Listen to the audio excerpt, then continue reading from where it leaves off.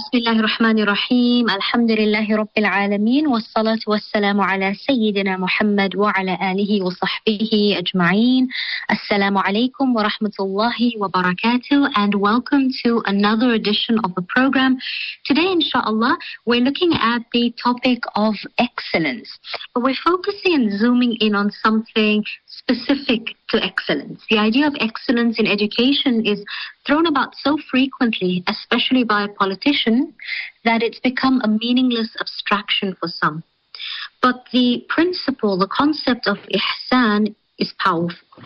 And the definition of ihsan as explained by Nabi Muhammad sallallahu alaihi wasallam is so clear and applicable. The Quran Kareem tells us over and over again, it reminds us that Allah subhanahu wa ta'ala has created us so that He may see which of us is most excellent in our deeds. And we recite this ayah every evening in our recitation of Surah Al-Mulk, the second ayah. And the purpose of ihsan, as we've learned in previous programs, is to please Allah subhanahu wa ta'ala ultimately. And the reward of excellence can be found both in this dunya and especially in the akhirah. Today we're going to learn more about academic excellence. There are measures of success in schools, there are standardized test scores, there are grade point averages, all of that. But they cannot determine excellence in education. They may be tools, but we want to explore what it means to have or experience or have or witness or live with academic excellence from the Islamic viewpoint. What does that mean? And our guest today to take us through this topic is Maulana Ubaidullah Boja. Maulana serves at the Jamiatul Ulama offices in Shwani, and Maulana will be taking us through the topic of academic excellence, inshallah. Maulana, assalamu alaikum wa rahmatullahi wa barakatuh, and welcome to Radio Islam. Wa alaikum assalam wa rahmatullahi, and assalamu alaikum to our listeners of Radio Islam International, Appa. Jazakumullah khair for Maulana's time today, for taking us through this very informative topic. When we've previously had Maulana on the program, we had a number of listeners requesting that Maulana return to the program, finding your perspective so refreshing. Alhamdulillah. Alhamdulillah. If we may begin perhaps with the first question, and this is, when we hear the concept of academic excellence, what is the need for this? And, we're coming at this all from the Islamic understanding. What is the need for us as Muslims and striving mu'min to have academic excellence? So, respected listeners, if we take a cursory glance at Islamic history, we would find that as Muslims, there was always academic excellence and a quest for perfection in everything that Muslims have done. If you look at architecture in the entire world, the Masajid of Turkey, the Blue Mosque, the Sultan Ahmad, the palaces of Granada, the Taj Mahal, the places like Qutub Minar, we find that Muslim presence is so visible by their academic achievement in architecture that it is something that doesn't even need to be said. That is how Muslims have been acknowledged. If you look at Muslims in their achievements, if a person just looks at a simple thing like medicine and the contribution that Muslims had done in medicine, for an example, Ibn Sina, a Hafid, a physician and a mathematician, at the age of 15, was a qualified doctor. He wrote 450 treatises, 240 which have been printed. So Muslims by their nature always excelled academically. And that made them leaders in the world. You can't have a khilafah, whether it be in Spain, whether it be in Turkey, or whether it be in the Khulafa Rashidin time, where you don't have academic excellence that's leading Muslim leadership. Muslim leadership always led by academic excellence. I want to give you an example from the time of Sahaba. Zayd radiallahu ta'ala an was a young Sahabi. At the age of 11, he comes in the company of Nabi sallallahu alayhi wasallam, memorizing 17 surahs at that time from scattered resources. Nabi alayhi salam takes him in, Nabi alayhi salam mentors him. Nabi alayhi salam tells him that, "Oh Zayd, we are conversing in different languages and I am dependent on the translators of the other religions to translate and to scribe for me, which I'm not happy with. Would you be so kind and learn the Hebrew language? In 15 days, Zayd radiallahu anh learned an entire language. Sometimes we spend the entire 12 years in school, we write an Afrikaans paper, but we can't speak the language. Here the Nabi of Allah, Sahabi Zayd radiallahu anh, in 15 days masters a foreign language. And then Nabi alayhi salam said, oh Zayd, we need to learn an extra language as well. In 17 days he learns it. That means in 32 days, Zayd radiallahu anh learned 2 languages where he was able to communicate with the leadership of the other party. Imagine what excellence Muslims had academically, that they were able to strive to achieve that. And that academic excellence throughout history is what made Muslims leaders of the world, that the Khilafah ran for centuries and people acknowledged the service of Muslims. SubhanAllah. Maulana, in your experience in the fields of education, leadership, in leadership in our communities, and always having that connection with the community and being so aware of what's happening, what is our current situation as we speak at this moment in terms of academic excellence as communities, but as a collective ummah on a broader scale as well? Where are we sitting right now? So if we look currently, I don't even think mediocrity describes us. Perhaps we're even below that. If we look at our discussions, our answers are shallow, our arguments are childish, we lack depth in our discussion, our arguments are based on conspiracy theories, satire websites and articles guide our references, TikTok, Facebook video, the very format of which we are supposed to be challenging, we're using content from it to discredit it. Our discussions evolve a lot on emotion, very much on thought and theory, and this is by and large the general discussion. If we look at our WhatsApp discussions, it's no different.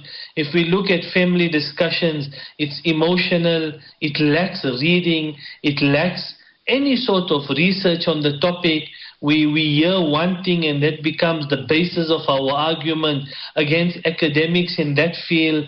So we're far from where we ought to be, and a rude awakening is necessary for us to rekindle our inner conscience. And the need for Muslim leadership and influence is something that is sorely a major need of the current time that we find ourselves in. Absolutely. If Maulana could help us get a foundation, what does the Quran Kareem tell us about education? What can we turn towards within the Quran to motivate us to strive for this academic excellence, please? So what is so unique, Appa, and something that we sometimes oblivious about, when we speak of injunctions of Quran, we speak a lot on salah, on zakah, on character, on hajj, and rightfully so, because Quran is replete with those commands. What we don't speak about is the first command that was given to Muslims, and that is Iqra, read. That command we don't have. And the first ayat that were revealed on the noble master Rasulullah sallallahu alayhi wasallam were the ayat of education. In Surah Iqra, Allah speaks 4 times of ta'aleem. Allah subhanahu wa ta'ala says, Iqra, read, Bismi rabbika alladhi khalaq, khalaqa al-insana min alaq. Iqra, again Allah says read, wa rabbuka al-akram, alladhi allama. Again Allah speaks of ta'aleem. Allama al-insan. Again Allah speaks of ta'aleem and education. The first revelation of Quran speaks on education on 4 different times, just to ensure the importance of this ummah to understand the need for education. Of course, the education of Quran and Hadith supersedes all other education. We shouldn't be oblivious of that. And that education that we ought to be doing, reading of Quran, reading of Hadith, reading of Islamic literature, that is something we need to start at to be able to progress as a Muslim community within our own fraternity, within our own groupings, and obviously beyond that, within the global context that we find ourselves in. Inshallah. Maulana, you've given us some great examples from Islamic history. Is there anything more, anything specific Maulana wants to share about our lessons from Islamic history from which we can draw inspiration, but also solution-oriented focus going forward with academic excellence? So, Appa, I want to just zone in on a few particular individuals. One is that of Imam Bukhari rahimahullah. We speak so highly of him, and rightfully so, given the fact that he authored the most authentic book after the Quran al-Kareem, the Sahih al-Bukhari. But it is said that Imam Bukhari rahimahullah had more than 1,000 teachers. So if somebody is drinking from the well of knowledge, from 1,000 different sources of water from that well, what must be the quality of that individual if he has got 1,000 teachers that taught him? And when they went and they had seen the amount of people that had narrated hadith from him, it numbers more than 80,000 scholars that had taken hadith from Imam Bukhari rahimahullah. So when your sources are so comprehensive, diverse and correct, then you produce the likes of Imam Bukhari rahimahullah. We have one particular organization or institute, and we're so content with only that, we fail to realize that there is so much of knowledge from scholars, individual organizations who are on the correct train of thought, yet we're not drinking from those fountains of knowledge where we ought to. Another example, Ibn Taymiyyah rahimahullah and his student Ibn Qayyim rahimahullah was once asked regarding they both make mention of an incident of Imam Ahmad bin Hanbal rahimahullah. So someone asked Imam Ahmad that if a person has studied and he knows 100,000 ahadith by memory, can such a person issue an Islamic verdict? He replied in the negative, no, they can't. He said, okay, but if he knows 200,000 ahadith by memory, can he issue a verdict? He said, no, he can't. He said, okay, if he knows 300,000, he says he doesn't have what it takes to be able to issue an Islamic verdict. So they said, but if a person knows 400,000 ahadith by memory, would such a person be regarded as someone who can issue an Islamic verdict? Then Imam Ahmad bin Hanbal rahimahullah said, perhaps then he may be able to do so. So that is where the scholars had benched themselves. Maulana Abul Kalam Azad rahimahullah, he was the first minister of education in India when they had got their independence from the colonial England, and when they had got their independence, he was the first minister. So when he had passed away, he had opted that his library be donated to a particular institute. So the institute of choice was then an institute called Nadwatul Ulama, which was an institute that was based in Lucknow. So when the librarian had got the books and he started indexing the books so that they may be able to put it in the shelves, he realized that the bookshelf of the Minister of Education numbered 10,000 books. And when he opened it to index it and to stamp it, on it was the date where the book was completed by the Minister of Education. So he had 10,000 books in his library, of which he read all 10,000. Then that can be the Minister of Education, because his knowledge is so vast, he sits on a foundation of 10,000 books. That is how much Islamic excellence is desirable of Muslims in today's time. Another example, currently one of the most senior and elderly scholars of our time would be Mufti Taqi Uthmani. So Mufti Sahib, at the age of 15 years, authored his first fatwa. His father had told him that, look, you need to research this, and I needed an answer. So at the age of 15, he wrote his first Islamic ruling. At the age of 16, he wrote a biography of one of the scholars that needed to go in the beginning of a book. And at the age of 17, he wrote his first book on birth control. Now, what knowledge would a 17-year-old need from an Islamic perspective and a medical perspective to author a book on the Islamic perspective on birth control? So it was not like, unfortunately sometimes some of the youngsters, and no, not all of them, if they see that they've passed, for them it's an achievement. That, hey, I got no rings, I done exceptionally well. But that has never been the bar in Islamic education. Excellence has always been the objective.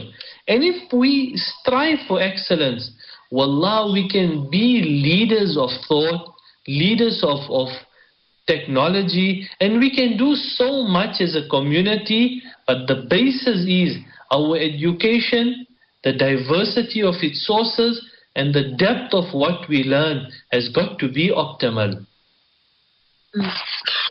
Maulana, Jazakallah for that. And those examples were so inspiring and something we can relate to.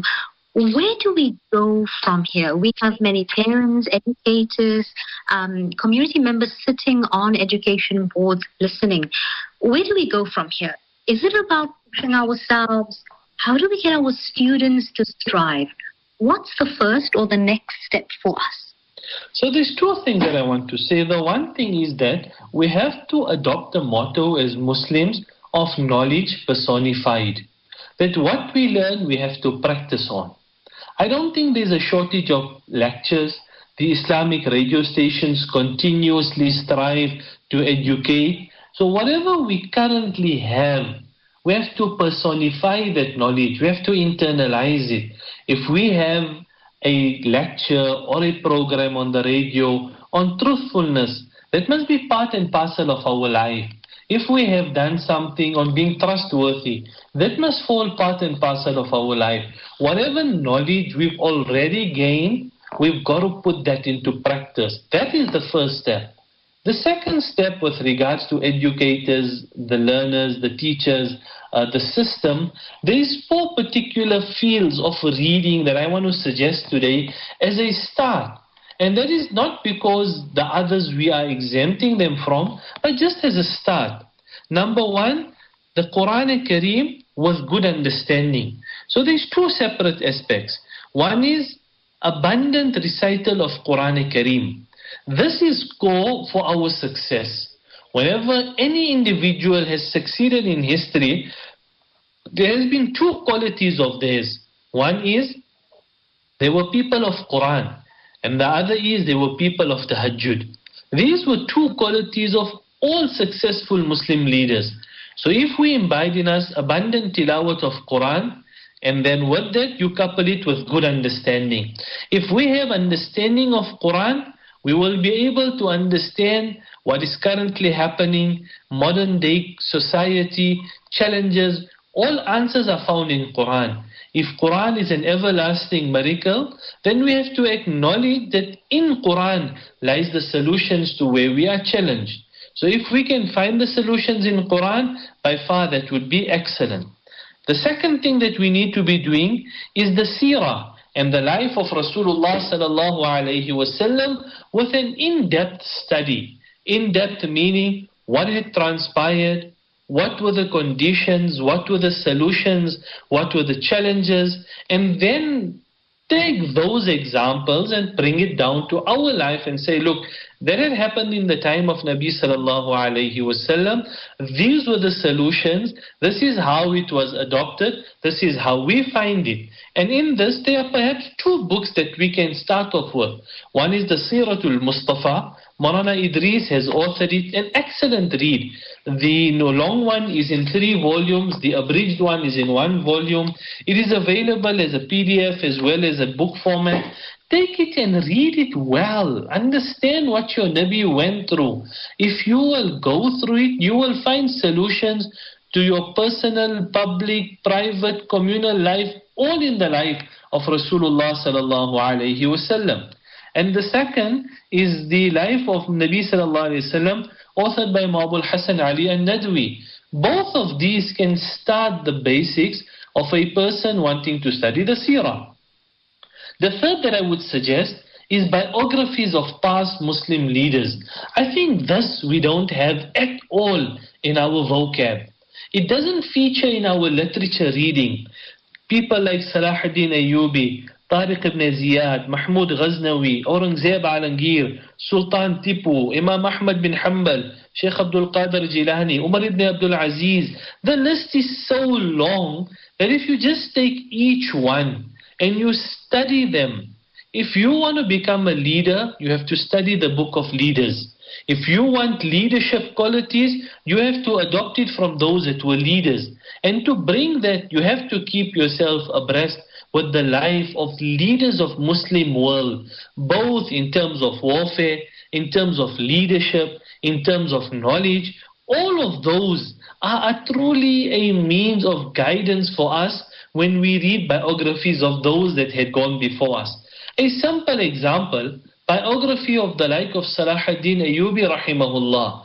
His is textbook material of how Muslims can achieve ascendancy. We have to read it. And the last thing is, we have to dive into the books of hadith of Rasulullah sallallahu alayhi wasallam. And for this I would like to just give two. Not that the others are not important, but to start yourself off. One is the Riyadus Salihin of Imam Nawawi rahimahullah, and one is the Adabul Mufrad of Imam Bukhari rahimahullah. These two books can give you the initial and the stepping stone into the field of hadith, but study it under some scholar, your local imam, some person that can guide you so that you don't take a lesson that is not meant from the books of hadith. And if we can start academically excelling, we can change the narrative that we currently find ourselves in. And that is an important aspect. So true. Maulana has given us some great references here for us to turn towards for reading, for further learning and discussion, inshallah. Maulana, many of our students, and at the time that this program will air, is still the first quarter of a new academic year, many of our students resign themselves to mediocrity. And you mentioned this term earlier on as well.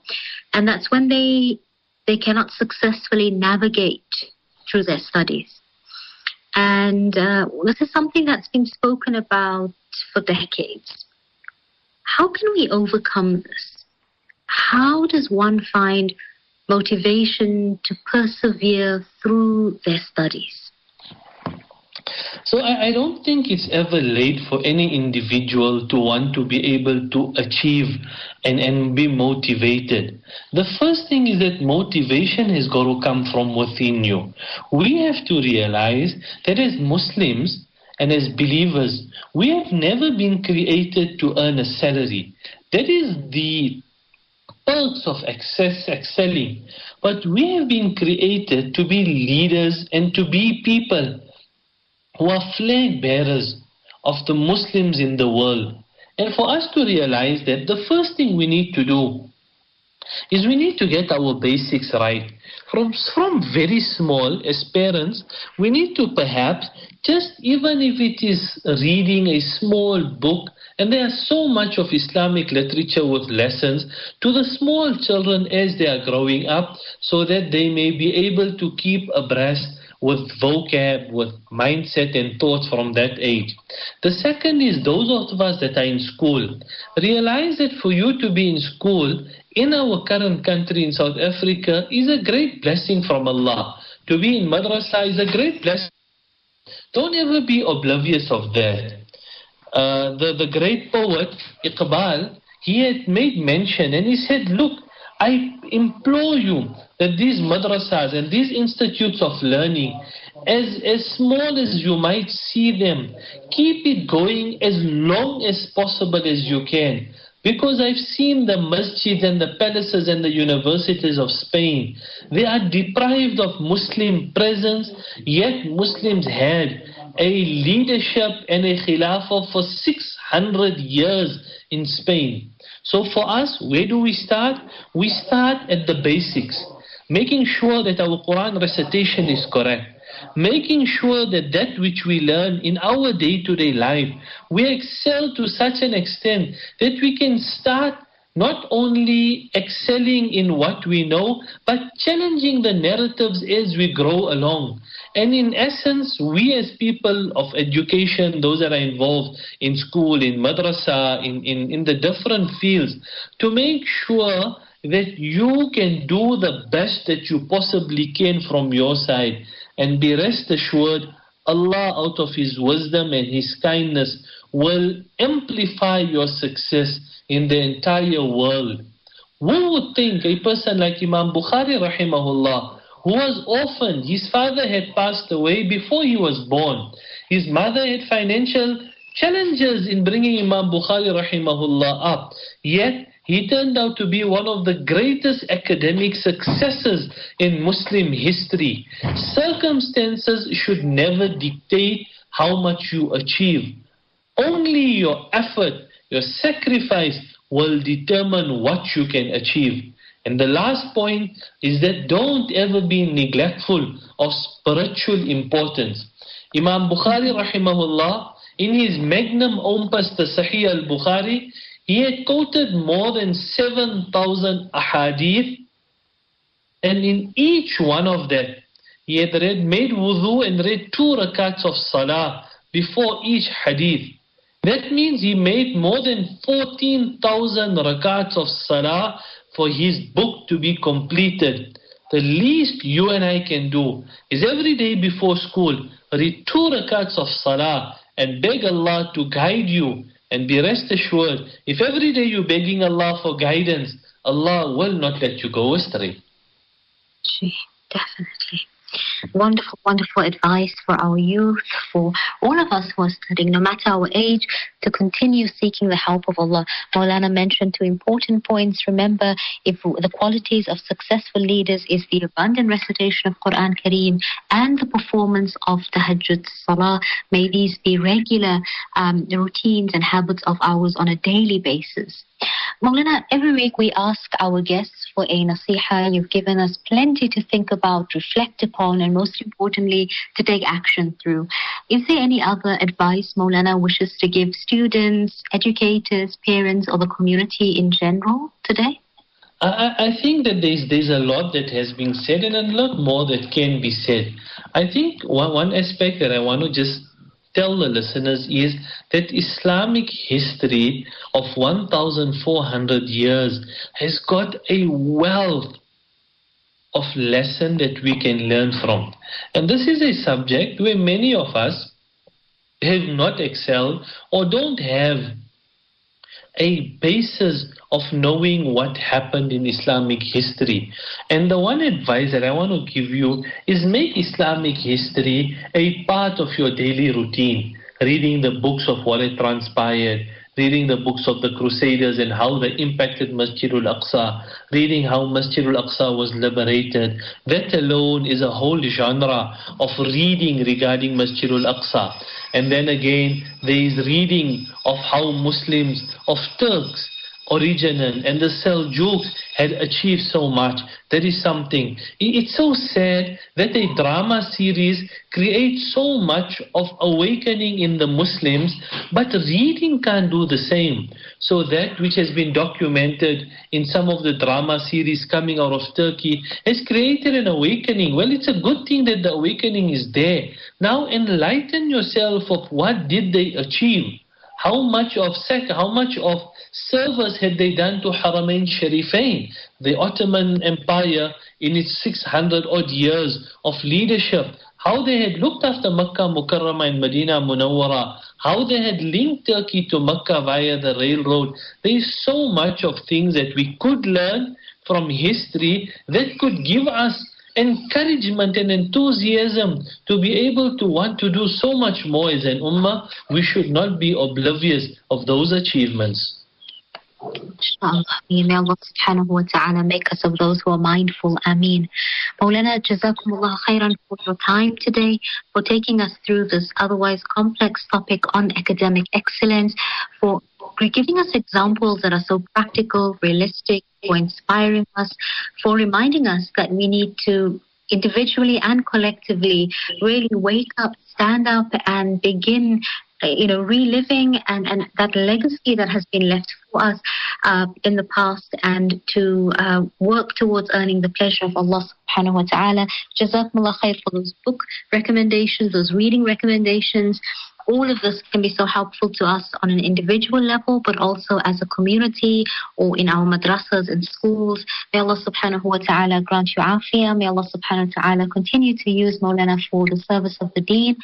And may we, inshallah, have the opportunity to learn from you in future programs as well, Maulana. Jazakumullah khair. Jazakumullah khair. Assalamu alaikum wa rahmatullah. Wa alaikum assalam wa rahmatullahi wa barakatuh. We had spoken to Maulana Ubaidullah Boja, serving at the Jamiat al-Ulama offices in Shwani, on the topic of academic excellence. We go for an ad break, and when we return, we continue with our topic of niyyah or intention in our preparation for Ramadan. Please stay with us. Ah, the kitchen, the heart of the home, where memories are made and celebrated. Our go-to place for those freshly stacked pancakes early in the morning, or for the late-night snack munchies. We are in there together, cooking, eating and celebrating life together. Let's keep the kitchen a place that is shared by everyone, where we build stronger bonds and grow together. Sunfoil, Now We Cooking. Visit nowwecooking.co.za for recipes that everyone can help make. Is your Nissan due for a service? At Motor Deal Nissan Johannesburg, our highly trained Nissan specialists are ready to perform the best maintenance requirements for your vehicle in the most reliable and economical way. Call now to book your Nissan 011 835 3535. Al Tawheed Islamic Center appeals to you to donate generously to its various projects, namely GDE-affiliated schools, computer classes, nurseries, masajid, madrasas, and dawah programs for underprivileged communities. We accept zakat, lila, sadaqah, and all other donations. Please note, we issue Section 18A certificates. Visit us at 31 Protea Avenue, Extension 5, Lenasia. Call Al Tawheed Islamic Center on 011-211-6009. Sedgers, situated in Vereeniging, your one-stop family shop. Get up to 35% off youthful, casual, and kiddies branded clothing for the lovers of functional art. Try our Carol Boys range. Look at our exquisite furniture and linen department. Tasteful furniture, decor, and advice to matching linen and curtains. Treat yourself to the beauty of designer jewelry, watches, sunglasses, and formal wear to suit your taste. Sedgers, your original family store, where personal service is guaranteed. Sunbeam Steel, suppliers of all steel products. For carports, gates, burglar-proofing, fencing, reinforcing steel mesh, and all your structural steel. We also stock roof sheeting in galvanized polycarbonate and fiberglass. For that fantastic rail deal, contact Sunbeam Steel. Situated at Main Klip River Road, Aikenhof. Call us on 011 948 6011 or 6013 or 011 948 7905. You are listening to Revival in Motion on Radio Islam International.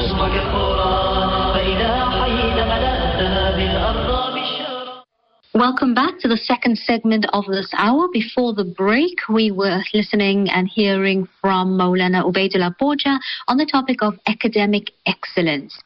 We spoke about how important it is for academic excellence within our communities. Maulana updated us on the current situation of the Ummah regarding academic excellence. We got to learn what the Quran says about education itself. Maulana gave us examples from our Islamic history and address the topic of mediocrity and how we can successfully navigate beyond that and how to find motivation to persevere with our studies. This topic and this discussion was so important for us, whether you're a schoolgoer, whether you're a parent, educator, or back at studying yourself. It's something that we can all benefit from. The program will be up on podcast So you can play back, listen back to it, and inshallah benefit tremendously. Maulana gave a number of reading and study resources, book recommendations that you can learn from on the seerah of Nabi Muhammad sallallahu alaihi wasallam, and shared with us the qualities of successful leaders. He said all successful leaders of the past in our ummah had two qualities, two habits. The one was an abundant recitation of the Quran Kareem, and the second was the tahajjud salah. So may we also bring that into practice in our lives and inshallah reap the rewards and the fruits of that. Ameen ya Rabbil Alameen. Allah subhanahu wa ta'ala tells us in Surah An-Nahl, the chapter on the bee, ayat 30 until 31. To the righteous when it is said, what is it that your Lord has revealed? They say, all that is good. To those who do good, there is good in this world, and the home of the hereafter is even better and excellent indeed is the home of the righteous. Gardens of eternity which they will enter, beneath them flow rivers. They will have therein all that they wish. Thus does Allah reward the righteous. Subhanallah. Beautiful ayah reminding us of the topic of goodness, of good deeds, of righteousness, and of Jannah. Now, as we draw closer to the month of Ramadan, we must ask ourselves what intention we have set for this month. The power of intention, of niyyah, is one thing that comes to mind. Some of us may earlier this year have prepared a list of resolutions to help us get ahead. And as much as we look forward to embarking on a new academic or work year, we may want to take a step back and revisit the intentions that drive us to achieve our goals.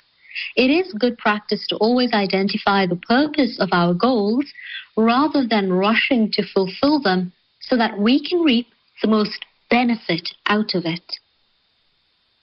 Intentions are the root of every action. They reflect the underlying motives of why we plan something or do what we do. We know the hadith that is often quoted, part of which reads as, indeed, deeds are judged by intentions. Every man will be rewarded only for what he intended. So this underlines that intention is the ultimate foundation of our actions. The heart is where the intentions are formed. And so as the heart and mind are interconnected, what we intend will influence our thoughts and then our actions. In another hadith, Rasulullah sallallahu alayhi wasallam mentioned, verily, in the body is a piece of flesh which, if sound, the entire body is sound, and if corrupt, the entire body is corrupt. Truly, it is the heart. So this means that the connection between the heart and our intentions is closer than we think. Our limbs and likewise our intentions depend on the state of the heart. And so it's vital that we ensure our hearts are in a healthy state as we set our intentions for the upcoming Ramadan, to avoid pursuing any actions or goals that may be harmful to us, to others, to our akhirah and dunya. One of the ways to keep our hearts directed to Allah subhanahu wa ta'ala is to recite a dua that was practiced by Nabi Muhammad sallallahu alayhi wa sallam. The dua is, Allahumma musarrif al-qulub, صرف قلوبنا على طاعتك. O Allah, the controller of the hearts, direct our hearts to your obedience. And so we need to be using our intentions as anchors for our actions. When we are aware of our intentions, it helps us to be more objective. With intentions, we tend to be more conscious of the things that will help us achieve our goals and the things that might hinder them. Our intentions also help direct us on what needs to be done and how things should be done. and this then reflects our principles and values. For Muslims, being Allah conscious is one of the ways to ensure that our intentions are pure. When we are conscious of Allah subhanahu wa ta'ala, it is natural that we only act upon that which pleases Allah. Now, when it comes to our niyyah, the Sahaba radiallahu anhum and the scholars would carry out an action for which they would have many good intentions accompanying it. This was so in the hopes that they could be rewarded abundantly by a single action for every intention they made. It is due to this that Yahya ibn Abi Kathir said, "Learn about intention because it reaches further than the actions." In the Book of Intentions, by Habib al-Aidarus, he has listed a number of good intentions for different kinds of actions. He wrote in a way that each action was paired with multiple intentions. For example, if you plan to help people and fulfill their needs, you may have a number of intentions. First and always is to obey the commands of Allah and to do that which pleases Allah. Your intention may also be to follow the example and the sunnah of Nabi Muhammad sallallahu alaihi wasallam. It may be so that Allah will allow others to help you when you need that help and fulfill your needs. It may be to be humble and to bring joy and happiness to others. So, whenever you're setting your intention, make as many intentions as possible, and always for the pleasure of Allah. There is an Arabic saying that goes, "Ala qadri niyatikum turzaqun." You will get what you intended. And this phrase beautifully mirrors the hadith of Nabi Muhammad sallallahu alaihi wasallam.